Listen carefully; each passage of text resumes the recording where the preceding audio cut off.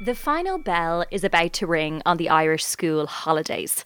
And this year, more pupils will return to a mixed-sex classroom than ever before. However, with as many as a third of Irish students still being educated in single-sex secondary schools, Ireland remains an educational outlier. The Labour Party wants gender-integrated education to be mandatory, and recent research throws the benefits of segregated schooling into question. So is it time to end all-boy and all-girl education? Is it time for Ireland to go co-ed? I've had phone calls from principals of all-girls schools up and down the country asking, how did we do it? What was our methodology? Because they're really interested in leading their school communities from where they are now to co-ed.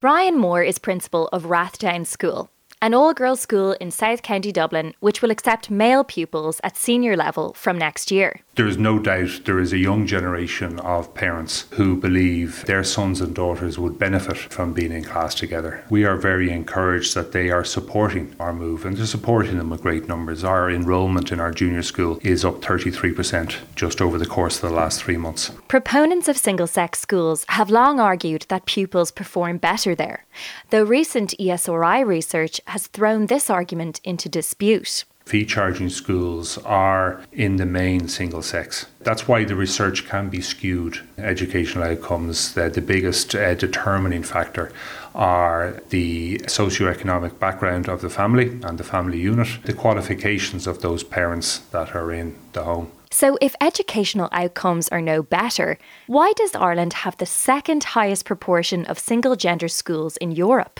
In many countries, it's mandatory to have mixed-gender schools. France since the 1950s, Sweden since the 70s. Lucy Michael is a sociologist with expertise in inclusion and equality. It is countries that were more likely to be colonised by Britain, which still have gender segregation in their schools. So although we think of gender segregation as being a very Catholic thing in Ireland, in fact it's influenced both by the dominance of Catholic culture in Ireland, but also by probably being an ex-colony of Britain as well. Lucy says that Irish society is lacking in terms of gender equality, and that mixed education could help alleviate gender stereotypes, sexism, and even toxic masculinity. We very often focus on the likely impact on an individual of single-sex or co-ed education rather than the impact on society. When we looked at the impact of COVID here in Ireland, what we saw was that a lot of women were still carrying the burden of childcare, housekeeping and juggling a career much more than their male partners were. So we do know that in co-ed schools we can't naturally eliminate gender stereotypes or sexism. It just doesn't naturally create equality.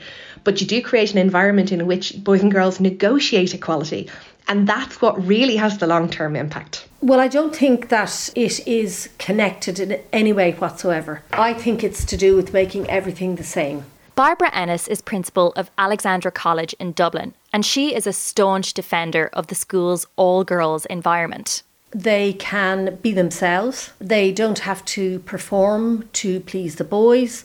A lot of research has shown that teachers give more attention to boys than they do to girls in the classroom. They don't have to worry about what they look like. They don't have to hide if they're bright. I haven't had one request from one parent ever in my time here to make it a co-ed school. And in fact, I believe very strongly that if we did go down that road, we would lose half our students or maybe more. Alexandra College has a proud history and a strong alumni network.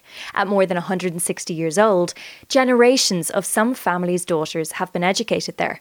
When we see that there's no actual barrier to having co-ed, there's no distinct advantage to single-sex schools, then the only reason to keep them is for legacy reasons, class or religion. Lucy Michael again. So we have to decide whether that legacy is worth keeping.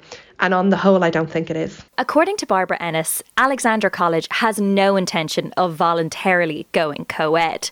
But what if Labour's bill passes and mixed education is made mandatory? We were the first school in England, Ireland, Scotland, Wales who set about specifically setting up a school for girls to go on to third level education. So it was all about giving independence to women. And we have never ever moved away from that throughout all those 160 plus years. So I can't see it happening in the next 160. And if it's imposed from on high, I would say there will be a rebellion here.